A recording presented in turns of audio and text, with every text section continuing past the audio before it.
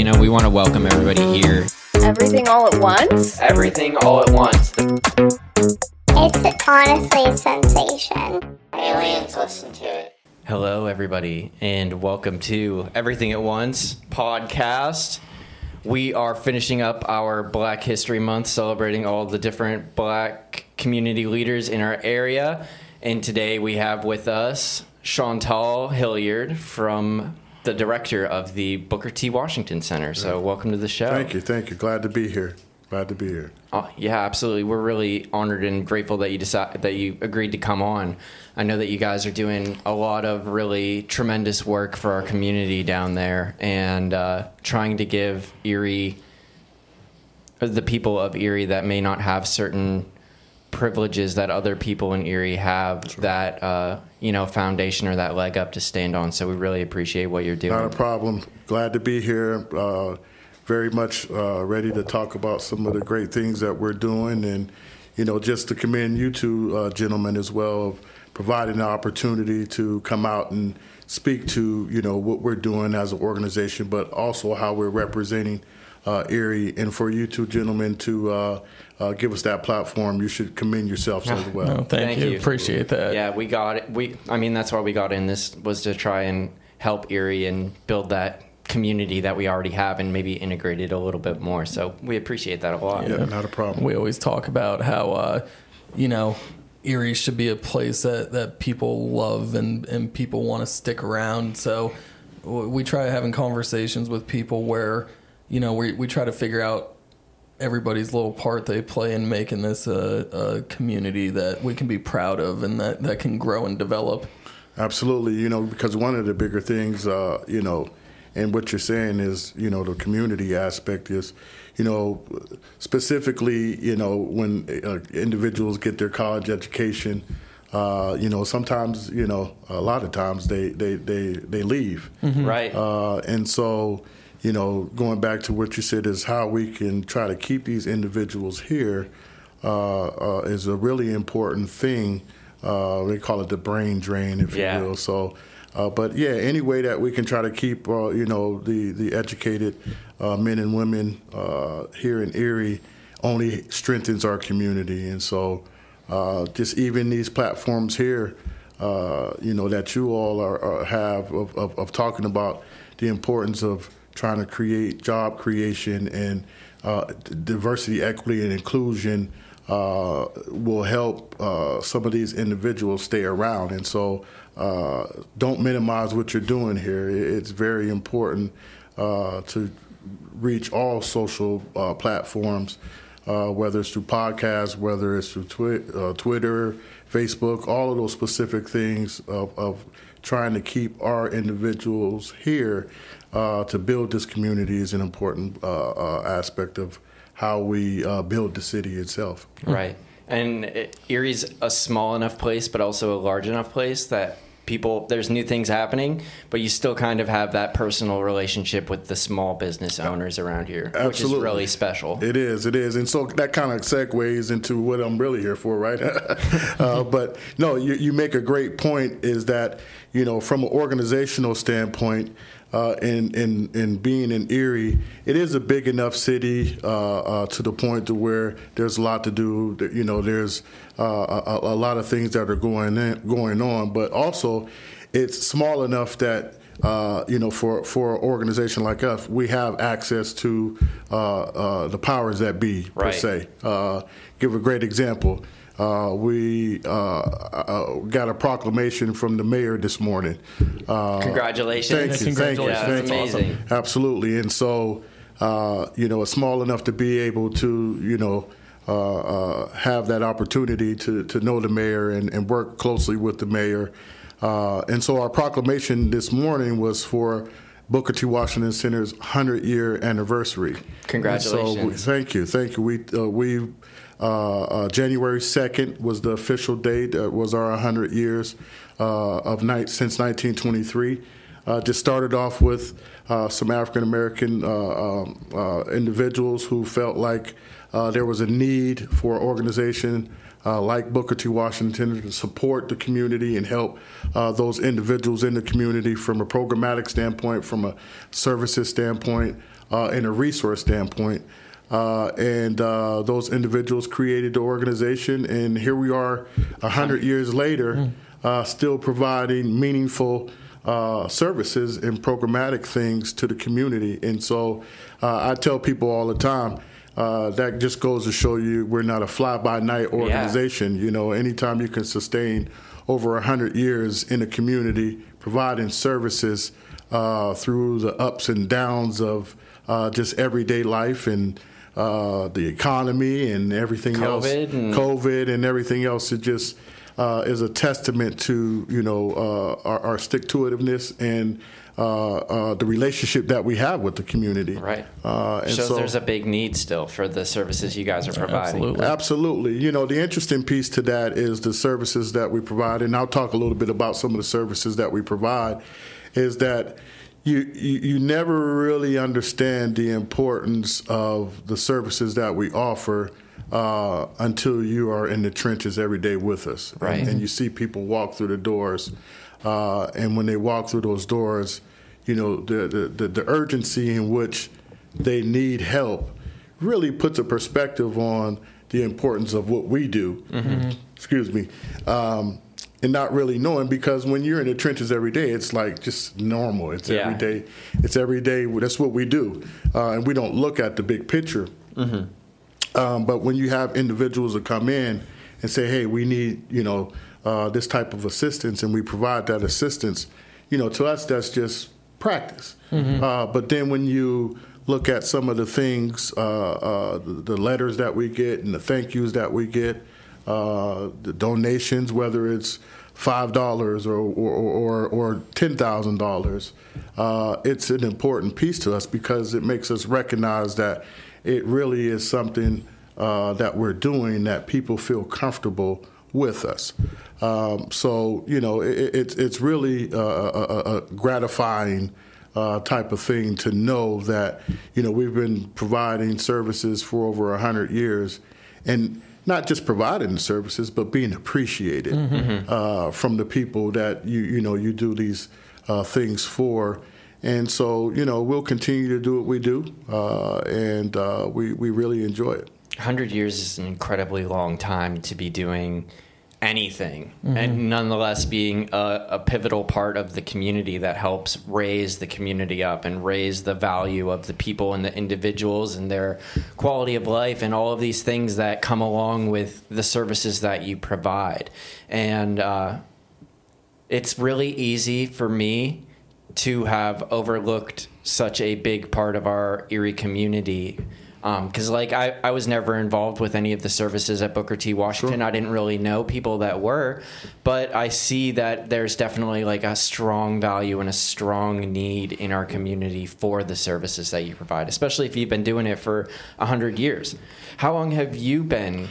So I've been with the organization since 2003. So I've been 20 years. Yeah, 20 years for you. I've been around for a long time myself. And the interesting part to this is I started off just as a program aide, you know, right out of college, you know, type of thing where, you know, I said, you know what, you know, I want to give back. And the interesting piece to, you know, my relationship with Booker T. Washington Center, I grew up in the center as a kid. Oh, okay, yeah. So I wrestled at the Booker T. Washington Center, played basketball at the Booker T. Washington Center, had free lunches at Booker T. Washington Center as a little kid.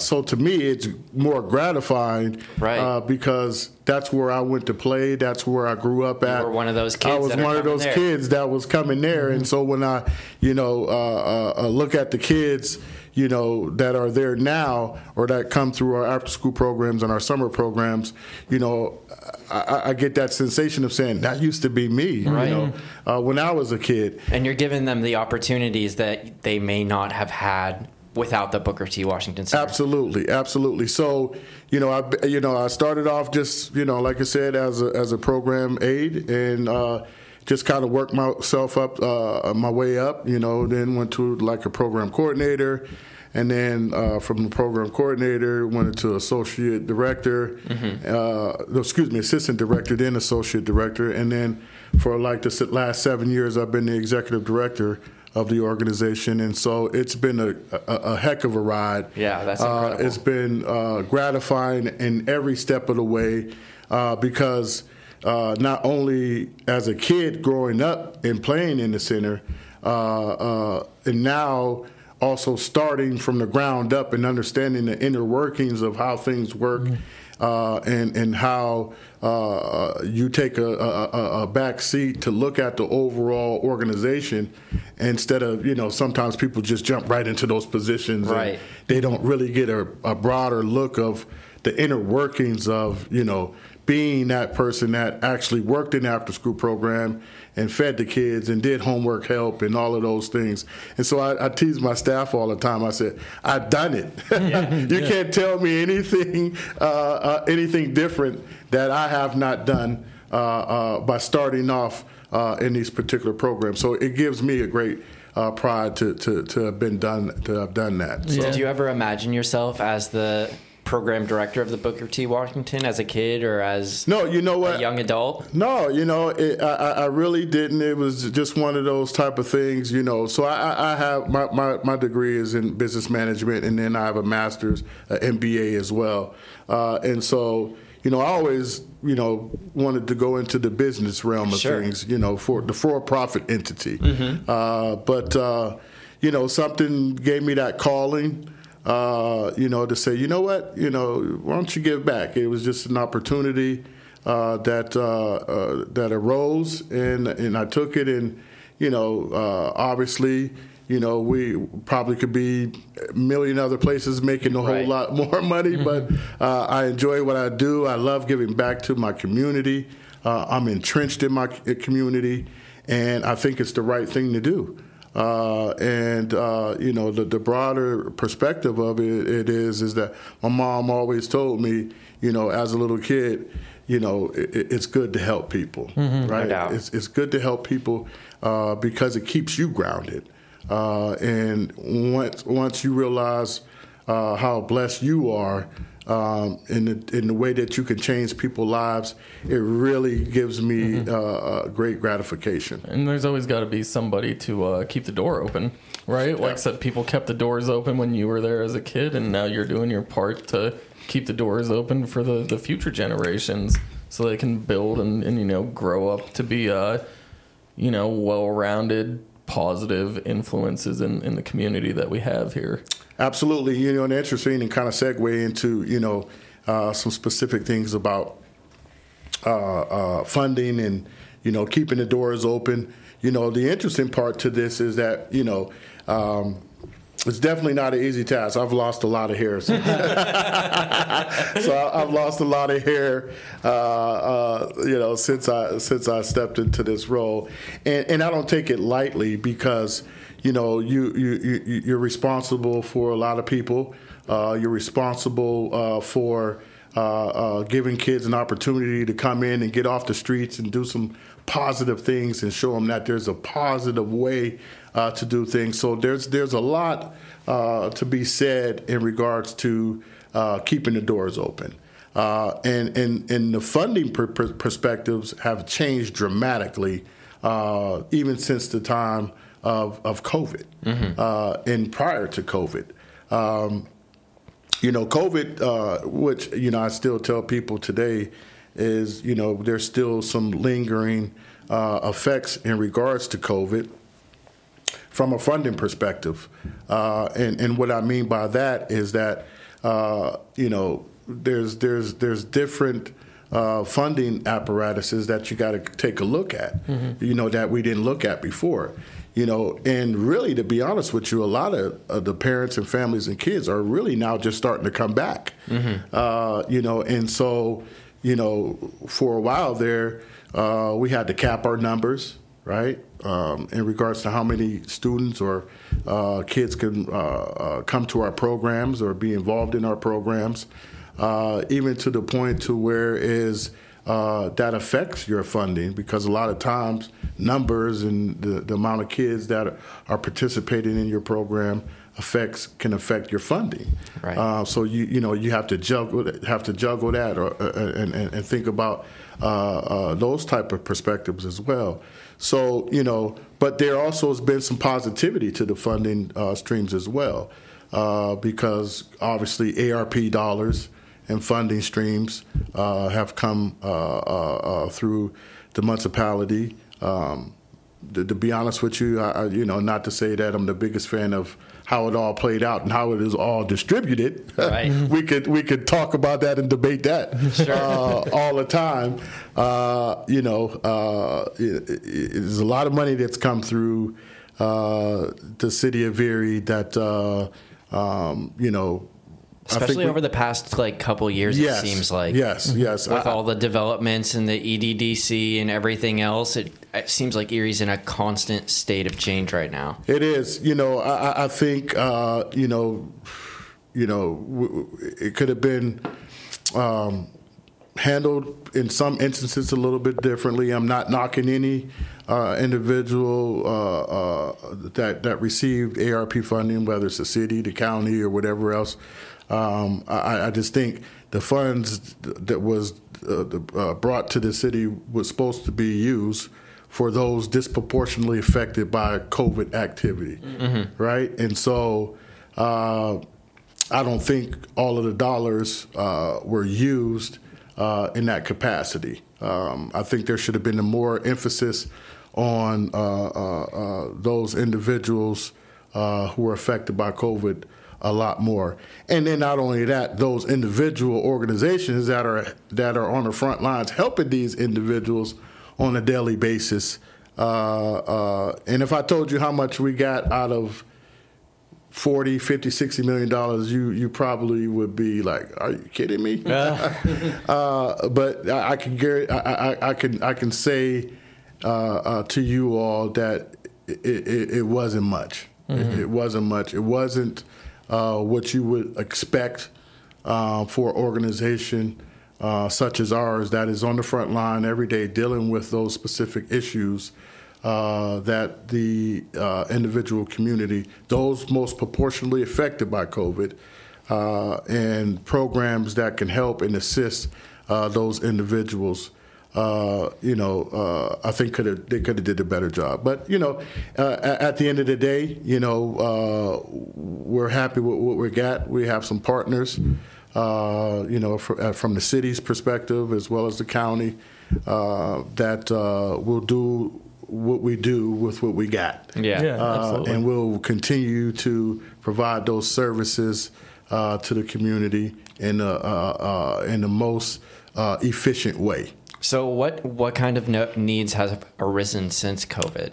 So, the interesting piece to this is, for me, I think it's really one of the big things, and it kind of segues into our case management that we're really starting to take a little focus on. We have a program that is called the Family Mainstream Program.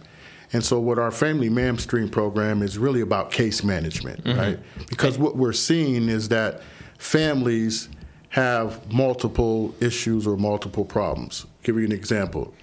Excuse me.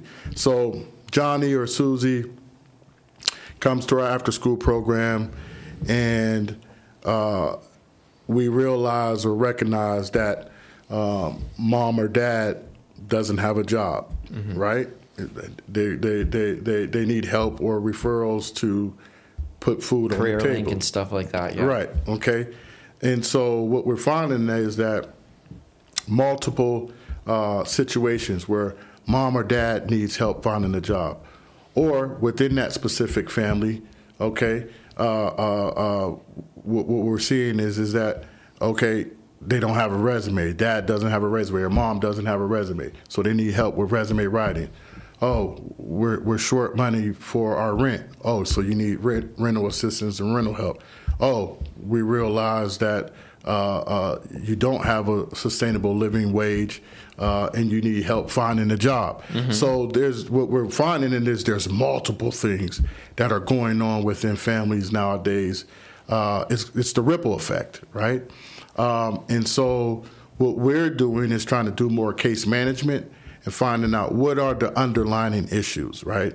And you all know as well as I do, if someone has a sustainable living wage type of job, that typically takes away some of the problems that's going on within the family, right? Absolutely. Yeah, You know, for sure. and so what we're trying to do from our case management standpoint is find out, okay, what is it that is really going to get this family back on track? And if you're not asking the questions, or if you're not being receptive to the questions that they may have, because we're also finding that they don't have access or don't understand, where the resources are, right? And when someone doesn't understand where the resources are or don't have access to those resources, then that creates more problems within the family structure, right? And so it's our job is to break down those barriers, right? And make sure that they have access to those resources,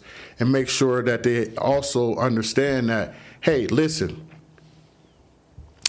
sometimes you may need to have that conversation with us, but guess what? They're not going to have that conversation with you if they don't trust you. Exactly.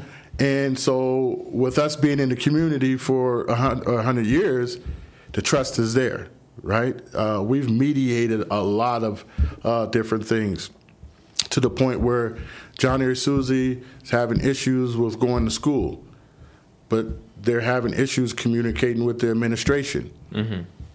We're that mediator. Right. They come to us to say, hey, we're having issues with communicating with the administration at the district.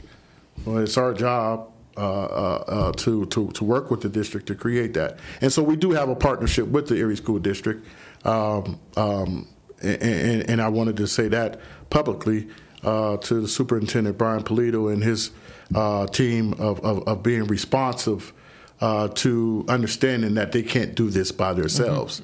And you all know the educational slide that COVID has affected everyone with. And they realize, hey, we need some partners to help, from the educational side of things, to make sure that, hey, when Johnny or Susie leaves the school and they're going to the after-school program at Booker T. Washington Center, MLK Center, JFK Center, Urban Erie Development Corporation, we still can provide the seamless type of educational opportunities for them when they leave the school. So we have a program where we have access to their grades, access to their homework.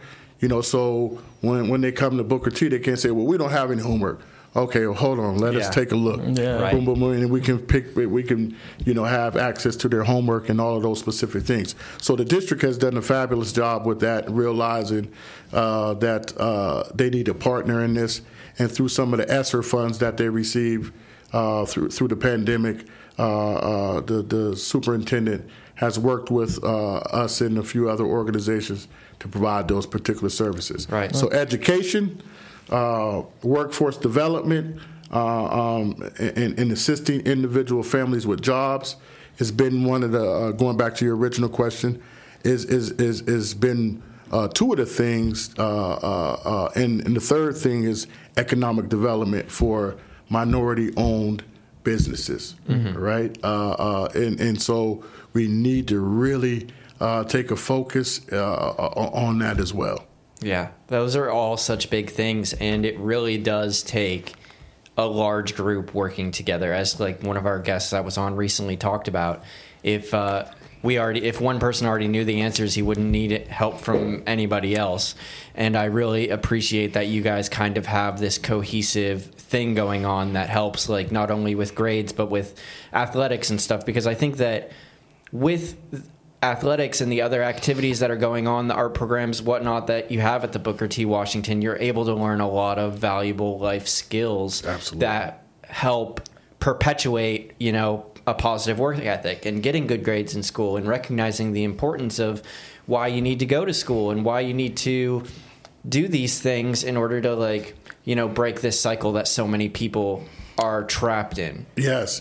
And interesting enough is one of the things that we're also focusing on that is really kind of taking off, not in the most positive way, is this youth violence that we're seeing.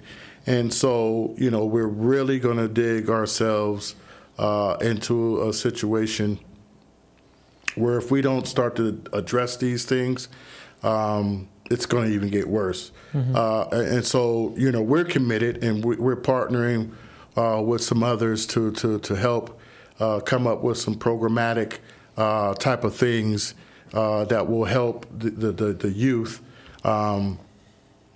as we try to navigate through, this youth violence. And, you got to start to try to get them a little younger. We can't wait till they're 14 or 15 or 16. When the problem's already occurred. An ounce of prevention is worth more than a pound of treatment. Absolutely. So we got to start a lot earlier, and that's why we, do some programming in our after-school program, some research-based programs. That's the buzzword. But not only understanding that it's research-based, but also having the understanding that you have to have individuals that are passionate about delivering these particular services that the kids can relate to, right? For sure. So you gotta. It's a fine balance, all right. And so with our program, we do some research-based programs. We have a program that's called Too Good for Violence. We also have a program that's called Life Skills. And so just a quick example, some of the things that we're working on that's in our rotation, in our after-school program, in our summer programs, is 30 minutes every day of just prevention, right? So some of the topics may be self-esteem, conflict resolution, right? All of those specific things, career exploration, right? Because you got to start to get these kids interested at an early time frame rather than waiting, right? You got to pique their interest early, get them engaged, keep them engaged. So we work on these things every day with our kids in our after school program, and not only that is we hold them accountable, right? Kids want structure, but you have to give it to them. Everybody wants structure, Right, and people think, oh, they don't want any structure. Yeah, kids want structure. Kids want to know that you care about them. Kids want to know that you're genuine about their safety and everything else. And so you have to show them that. And so we're really going to dig in, this year in regards to youth violence. That's huge. It is huge. And you really have to make like a real dynamic effect in the short amount of time, like on a daily basis that you have with these kids, because they spend so many more hours away from the center than they do at the center. So I'd assume that programming is geared and always evolving to be like dynamic and up with the times. Yes. I can, and I'll say this and attest to you, is because you've been a big help to the organization as well with assisting in some of the programs, from a grant perspective. And so we appreciate that. So you kind of know, how that is with, how things evolved and how my mind kind of works of trying to be innovative and creative in some of the programmatic and things that we bring to the table, and trying to be fresh and new and trying to create niche programs that is on the cutting edge that show that we're progressive.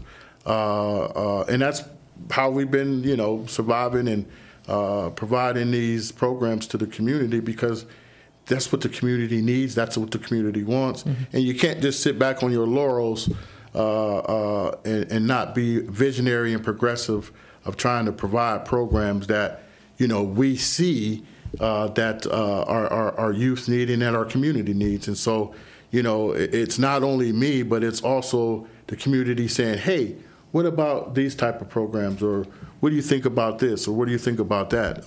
We love that because, we can't do it by ourselves. And so we look to the community for some visionary ideas as well. Right. And I always tell people that if they're not going to be honest or something like that, it's like going to a doctor when your arm's broken and then never telling them that your arm hurts. Right. How are we supposed to fix your arm if you're not going to be open about what's going on and what the problems are and leave that up to us to like the people that have the knowledge and the ability to do research and to find new programs and to find the things that work that are going to be able to treat this community.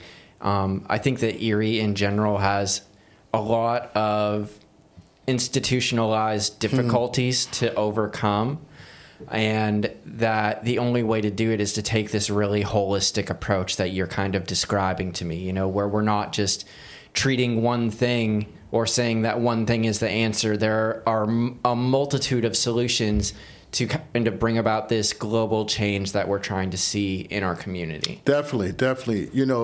And so what we do at the Booker T. Washington Center, or what we're trying to do, is create that one-stop shop mentality. Like, if you walk through my doors, if you want, an opportunity, you need to feed your family or whatever, we can help you with that. If you need help finding a job, we can help you with that. Right now, it's tax season. We're doing Erie Free Taxes, our EITC program. We help you with that. So, right now, our WIC program that we offer, along with some other partners in WIC, we offer that. So daycare services, with Jumpstart, we offer that. So, when you come through the door, we're just trying to provide services that if we don't have, we can help you and refer you to the experts in that particular area or in that particular field. So, we're trying to create that one-stop shop mentality that, hey, if you walk through these doors, we're going to be able to help you in some capacity. Mm-hmm. That really seems to be where all the research is kind of heading towards, too, is having this holistic approach where you can, see your doctor, get your eyes checked. Yes. All of those things, work on your athletics or your tutoring, or mom or dad needs help finding a job, or whatever it is, all kind of in this one big central hub. Yes. I think that's the idea, because you got to think about this, right? And specifically for the individual constituents that we work with, they don't want to go look. They don't want to go look multiple places, right? Mm-hmm. They may have transportation issues, whatever it is. They may have. I feel like a lot of people reach a certain level of acceptance of this is what it is, and this is what it's always going to be. And maybe they've tried something in the past and it didn't work for them, and they're afraid to reach out and approach a new technique to find of getting their hopes up. Sure. And go ahead. No, I was just gonna say, and kind of like what you both were saying, it's extremely discouraging if you walk in the door and you're like, and I know not everybody that goes in is necessarily down on their luck or whatever, but if you walk in the door and you're looking for answers, and this is like your liaison to hope or whatever, and you get told, oh, well, you got to go somewhere else. Well, we offer this, and that, but if you want that, you got to go, somewhere else. We don't do that. That's just a crushing thing. Sure it is. So you want to be able to offer just anything that you possibly can to help people grow and break that chain, that nasty chain that we've had in Erie for a long time of just high poverty rates and, setting records as, the poorest zip code, or a couple years ago it was the worst place to live for African Americans, and we got to, have a concerted effort and a real centralized effort to overcome these things. Sure. And one of the things too is that, obviously you can't offer everything, but the point to what you were saying, Dave, is that if you don't offer it, it's one of those things where you're not saying, hey, no, we don't offer that, can't help you. Yeah, it's good luck. Yeah, it's sit, have a seat, and you can pick up the phone. We'll call and make those calls and get that soft handoff to whoever it is that is providing those particular services. So it's the relationship building, and so even if they don't know where to come or where to go, they'll say, you know what, I know I can go to the Booker T. Washington Center because they might not be able to provide the service, but I know they know where to go to get the services, and they're going to help me to get these services, right? And so not only that, sometimes, some of the constituents that we serve, feel a little embarrassed about specific things. Sure, right? Yeah, of course. Need an advocate. Right. So they need an advocate. They need someone that's going to speak for them, talk for them. and not only that, build their confidence and say, hey, we got you. Don't worry about it. We're going to help you through this process. Right. Right. And so. And educate them along the way, so that way they can make these calls and these referrals and find these things on their own later when they need them. Absolutely. And so that's kind of what we've been doing over the last 100 years, I would say, right? About 100 about 100 years. You know, and I think you know, that speaks volumes you know, to what we've been doing. You also work with closely with Merciers, correct? Yes. So we've been doing some programming with Merciers for the last 10 years.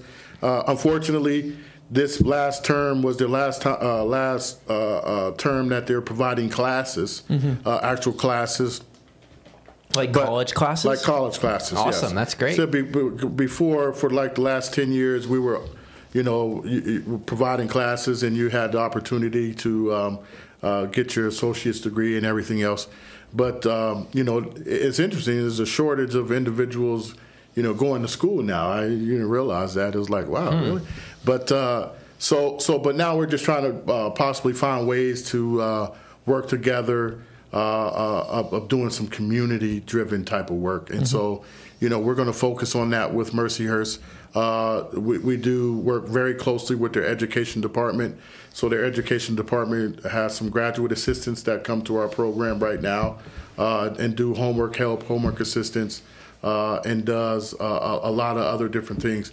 And going back to the partnership with the Erie School District, we have what is called a literacy lab, where those individuals who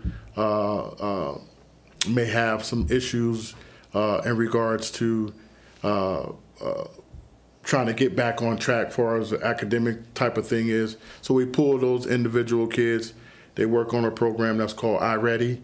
And then Amplify is the math version. iReady is more so the reading, writing type of version. And what it does is we do a baseline score, and it tells us, you know, what level, grade level the kid or the student is reading at or learning at. And then it spits out a curriculum that we can utilize to get them on track. But not only that, for individuals who are reading at grade level, but we want to take them to the next level. Sure. It also provides that as well. What about GED preparedness? So we work closely with Gary Horton's organizations, Urban Erie Development Corporation, who I suggest maybe next time we can get him on there. I can make that happen as well. Hey, we love that. But, you know, we work with them. He does all of the GED services that we partner with and refer to. So we have a pipeline to that, so that's not an issue as well. I think that's an important piece too, is the GED programs as well. And you know, the big picture to this is that we have to get kids. I call them kids probably because of my age. But we got to get these kids or these young men and women to the point to understand education. And so I'm going to tell you a little bit of something about what I think education. So for me, you know, someone that's taught college courses and you know, has been doing that for the last 10 years or so or whatever else, I tell people education doesn't necessarily have to mean that you have to sit in the classroom on a college level, right? Education may mean, hey, I want to go and get a certificate in welding. Sure. Or a certificate in phlebotomy or whatever it is. You know, it does not necessarily mean that you have to graduate from college or everything. College isn't for everyone. Right. It's one of those things of find a skill set that makes you happy, and that gives you an opportunity to be a citizen that can create a sustainable living wage, and that you can give back to your community via taxes or whatever else, and feed your family. Sure. Right. So you know, education for me is not always I have to go to college. Right. You know, it's bigger than that, and so that's why some of these workforce development programs that we're looking to work with, and I'll speak to one here in a little bit, but it's important. There's also like a huge value, I think, in informal education. Just like sitting down here, maybe listening to this podcast, listening to you talk, listening to the different people that work with Booker T. Washington Center has a tremendous value to people to see that, you know, what they want is possible, and that if they can make some better decisions that hopefully that the Booker T. Washington Center is guiding them towards, they're able to make a better life for themselves and improve their quality of living for themselves and their family. Absolutely. So I'm going to segue into, if you don't mind. No, go ahead. And I think this is important. So this segue into, you know, while we're talking about workforce development and sustainable living wages and things of that nature, is that, you know, and it also talks about just the visionary and the vision of organizations like the Booker T. Washington Center, and the others that I'm going to mention here.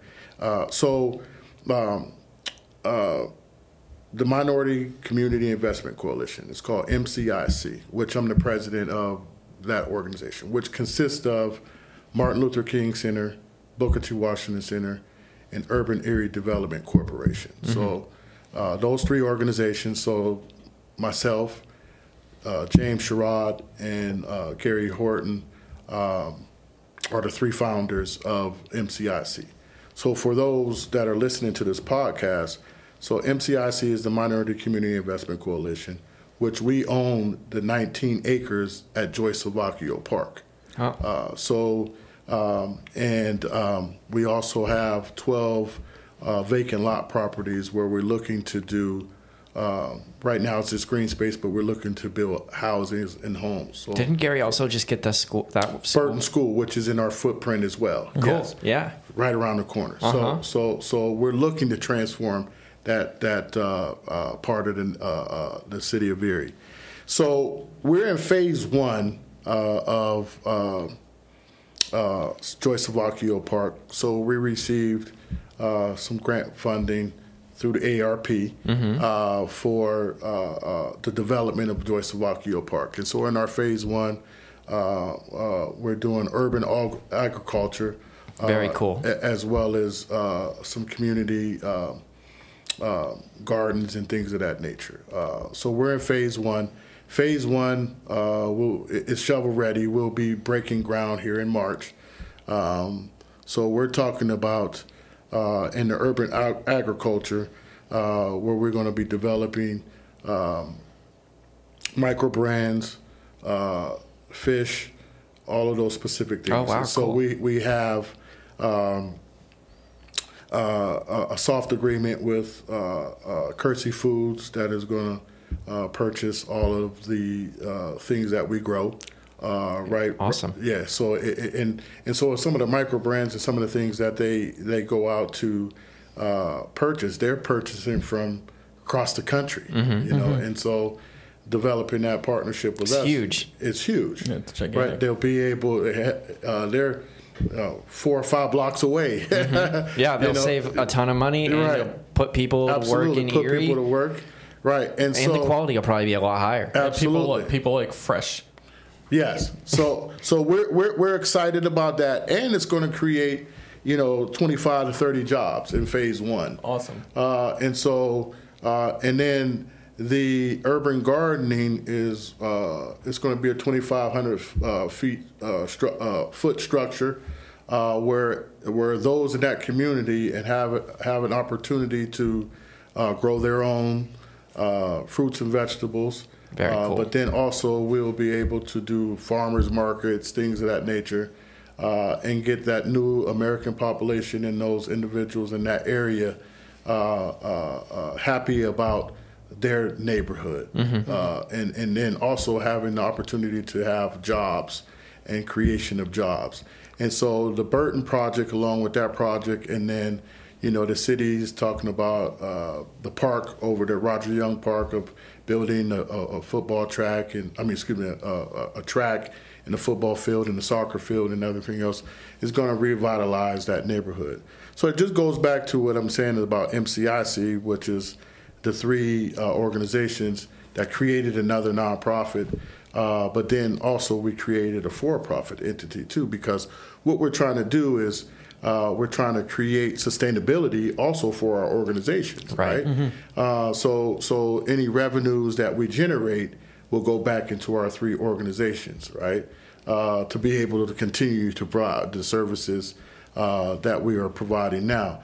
Because quite frankly, government funding and things of that nature, that could dry up at any time. Sure. So we're trying to be visionaries to be able to support ourselves. But not only that, create family sustainable living wages for our own community where individuals can feel proud that they're not only providing opportunities for food and things of that nature, but a living wage that they can bring back to their family, and which in turn makes them feel good about themselves.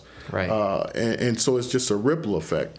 It alleviates so many burdens within a family structure too, with a livable wage and having transportation and having the ability to, take your kids to different experiences and even just the family structure itself. It's just all good things. It's tremendous. It's tremendous. And I think, and that's just phase one of the project. We have 19 acres. So yeah, it's a lot of space. Yeah, it's a lot of space. And so, we would like to, in phase two, we're looking at possibly, and none of these things are set in stone, because what we realize is we're working with a group out of Harrisburg called INTAG that is developing, all of these things and has the expertise in what we're doing. But there may be an opportunity, in phase two is to grow phase one because it's going so well, and create more revenue and generate more revenue. And so, but some of the things that we're also looking to do, is develop a culinary arts kitchen on the grounds to be able to provide culinary arts training and things of that nature for the individuals in the community as well. And then phase three, we're talking about solar. Cool. Okay. That's awesome. To be able to have a solar farm.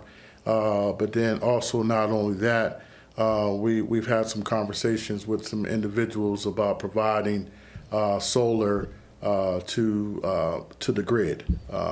People don't realize Erie is kind of strapped for energy. Yeah. So we've had some conversation and are continuing to have some conversation, not only about the solar, but the manufacturing of the solar panels itself. Interesting. So we have those phases that we're looking at on those 19 acres, and so that is also what we call an opportunity zone.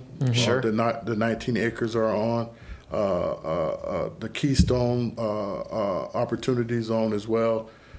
So that means investors can come in and invest and get some form of a tax break. So sure. So we're excited about that. The workforce development piece and trying to create jobs and opportunities for our community. So it's not just us speaking it, we're actually doing it. Because at the end of the day, if you can be a vessel to create opportunities, then I think you should be able to at least try to help individuals in that capacity. So those are some of the economic type of things that we're doing that I think is going to be important, because it's not only showing that we have a wherewithal to be able to move individuals from possible poverty but also to a sustainable living wage. Absolutely. And all of those things are very interesting and cool because they're beyond the scope of a typical 501(c)(3). You're a private entity that is going to be using that money, obviously, to fund these 501(c)(3)s as through donations and through your own revenue. But it offers a tremendous amount of freedom to adapt and change because you're actually generating more than you're putting out. Ideally, you know what I mean? And you're not limited. Not to say that the Booker T. Washington Center or any of these other places are particularly limited, but you do have different avenues that you can explore that are outside of the typical realm of like a 501(c)(3). Yes, you have to be visionary in these days, specifically with no guarantees of funding. It's a daily, constant grind of trying to find revenue and find funds to keep your doors open. And so, at some point you want to try to create the opportunity to be sustainable and create these opportunities where you don't always have your hand out, because at the end of the day, you just never know when these funding streams will dry up. Right. And so we're trying to be proactive to the point to where we're saying, you know what, we have to be more creative and find ways to make sure that we keep these doors open. And so at some point somebody can tell you, no, we're not funding you anymore, and then what do you do then? And it's I've had that happen. So believe me, it's not an easy thing. Then you have to try to cut programs, do this, do that, finagle things, and it's not an easy task, but going back to what I said earlier, 100 years we've been doing it. We found a way. Right. And we'll continue to find a way to be a strong advocate for this community and for the people. And I think that's the most important part of what I've learned over these last 20 or so years is that, people look up to you or look up to the organizations for you to be that vessel and for you to be that gleam of hope to speak for them when they can't speak themselves. Right. Yeah. And so that's important for us. And it's important to, kind of remember if you've never had your life impacted by, like a community center like the Booker T. Washington Center, you might drive down 18th Street and it's just some building on the corner. Yeah. Right. But for the people that have utilized these services, that have grown and changed their lives with it, it's much more than just brick and mortar. Yes. It's absolutely a symbol of hope and opportunity. And those are such important things to have in a community. Right. Absolutely. I agree. And I like the philosophy of developing the people, and the people will develop the rest. You know what I mean? It's not like, oh, no, there's no opportunities out there. It's no, we're going to make the people are the most valuable part of this, the most pivotal tool in profitability and building these sustaining wages. And if we just develop the people into people that are able to sustain this and develop their own profitability and be creative and innovative and make businesses and stuff like that, then the rest will flourish around it. Absolutely. Naturally, as it should. Absolutely. And it goes back to this point that I'm going to make in regards to, another partnership that we're developing, and it's going to be starting here shortly, is that Bridgeway Capital has a program in Pittsburgh where they're working with minority contractors and small business contractors, and what they're finding and what we're finding here locally is that we have a lot of minority businesses and contractors itself, but they don't have that back office support, right? Like, they don't have the QuickBooks, maybe they don't have the HR stuff, maybe they don't have the marketing stuff all in play. So those back office type of things that can take them to the next level. Right. They may not even know how to go after a bid, or So what Bridgeway Capital is doing has a program in Pittsburgh that is going to focus, on those particular skill sets and helping those businesses. And so they're going to be bringing that here to Erie, and they've partnered with us to be the venue to be able to provide these services, and also we're going to be providing the outreach and everything else to the community to find these 10 to 15 black contractors that want to go through this particular program. That's awesome. So we're going to be rolling that out here pretty shortly. We're in the process of ironing out the timelines and the dates and everything else. And so it's going to be like a 3-month type of program where we're going to help these particular individuals. So we're excited about that partnership as well. Very cool. And then, the other thing is we had a partnership with the Redevelopment Authority where the Quinte building on 16th Street, that's right on 16th and Island, right by the Booker T. Washington Center where the old GAF and all of that used to be. And then West 12th Street, the old Erie Malibu building that you're tearing down now. Yeah. So we had a partnership with the Erie Redevelopment Authority, meaning MCIC, to find individuals to work, individuals of color to work on these particular sites. One of the things, and Tina Minjean, who is done a fabulous job of being inclusive, one of the things that we told her is and I told her, I said, listen, you got these buildings being torn down in my backyard, literally a block away, and when the people wake up and they go out and they see, this building being torn down, but they don't see anybody that looks like them, how does that make them feel? Right. It's like, man, they're tearing this building down right in my backyard. I can't get a job on the, And right. So Tina said, you know what, I get what you're saying. And so I want to see what we can do. So we got a few individuals that worked on the site and are working on the site on West 12th Street now. We helped them get OSHA certified. We helped them do some other specific training. We went out and bought the gear for them. Anything that was a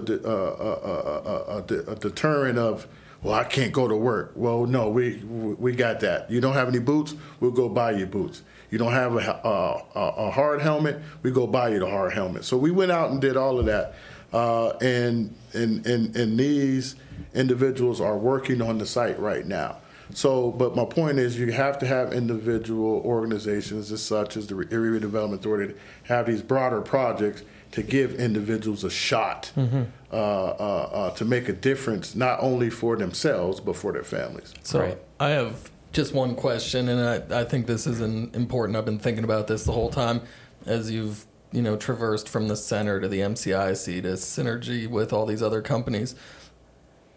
For our listeners, for us, for people on an individual level, with all this experience you have in growing the community and making it a better and more inclusive place for everybody, It's going to be a hard question. What can we do?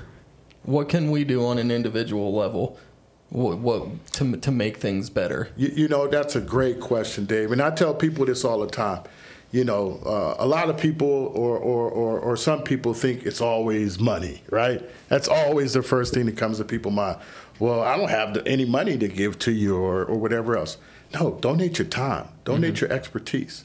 Like what you all are doing today is so valuable to individuals who may not have known about the Booker T. Washington Center or known about what we've done or what we've been doing. Come and volunteer, right? Give up some of your time to help somebody else's lives better, right? And so, or if you have the wherewithal from a money perspective, then give some money. It doesn't have to be millions of dollars or thousands of dollars or whatever else. Believe me, $25, $30, whatever else. That's a pair of boots. That can help someone. Maybe not so a pair of boots. it depends on how old you are. Right? Yeah. but so time, it could be time, it could be money, it could be research, right? Meaning that you may have an idea, and by having that idea, you can say, you know what, I'm going to do the research for you. You said you guys are looking at some workforce development type of things. Hey, let me do some little bit of research for you and give you some information about how that may work or what pitfalls to stay away from. I mean, just, anything that can change the trajectory of someone's life or helping the organization in any capacity. It could be, you can bring some boots or, some socks or snacks or, whatever you think, you could do out of the kindness of your heart to help not only my organization, but any organization that you feel is beneficial to your cause or your thoughts or beliefs about what can help this community, then that's what you should do. I think, and this is all good. I think when we have tragedies, not only does the community come together, but the world comes together, right? Sure. And so, you see these large tragedies. Look at the Hamlin thing in Buffalo, mm-hmm. right? The young man who collapsed on the field. Mm-hmm. A week later, his for a nonprofit entity had $7 million. Right. But what I'm saying to that is that it does not always necessarily have to be something when something goes wrong. Right, that we need to fix. Right? An ounce of prevention is worth more than a pound of treatment. Absolutely, and I believe that. And so, if we just, said, you know what, hey, today or for the next year, I'm gonna donate $100, or I'm gonna donate 100 hours, or I'm gonna donate 10 hours. Yeah, 10 hours, or whatever it is that you can do. I think that's the most prudent thing to help your community. Awesome. Well, thank you so much for coming on today, Shantel. We really appreciate it. We've had a great conversation. Absolutely. And enjoyed learning more about the Booker T. Washington Center and the other places that you're involved at MCIC. Yes. And all the other areas. Yeah, it's whole lot of stuff that I didn't mention, but it's all, absolutely. We'll have to have you on again. That's all that absolutely. Anytime, man. I appreciate it. Once again, thank you, fellas. Keep doing what you're doing. I always say this to people is, if you have a vision, follow it through, because you never know what happens. You never know what can happen. So I appreciate you guys giving me the opportunity to come on and share about the Booker T. Washington Center and what we do. And thank you, and God bless. Well, thank you. And thank you, everybody who tuned in today. Make sure you check us out on Facebook, Instagram, YouTube, Spotify, all that stuff. Like, share, review, do all the things, click all the buttons, and we love you. All right. Good night. Thank you.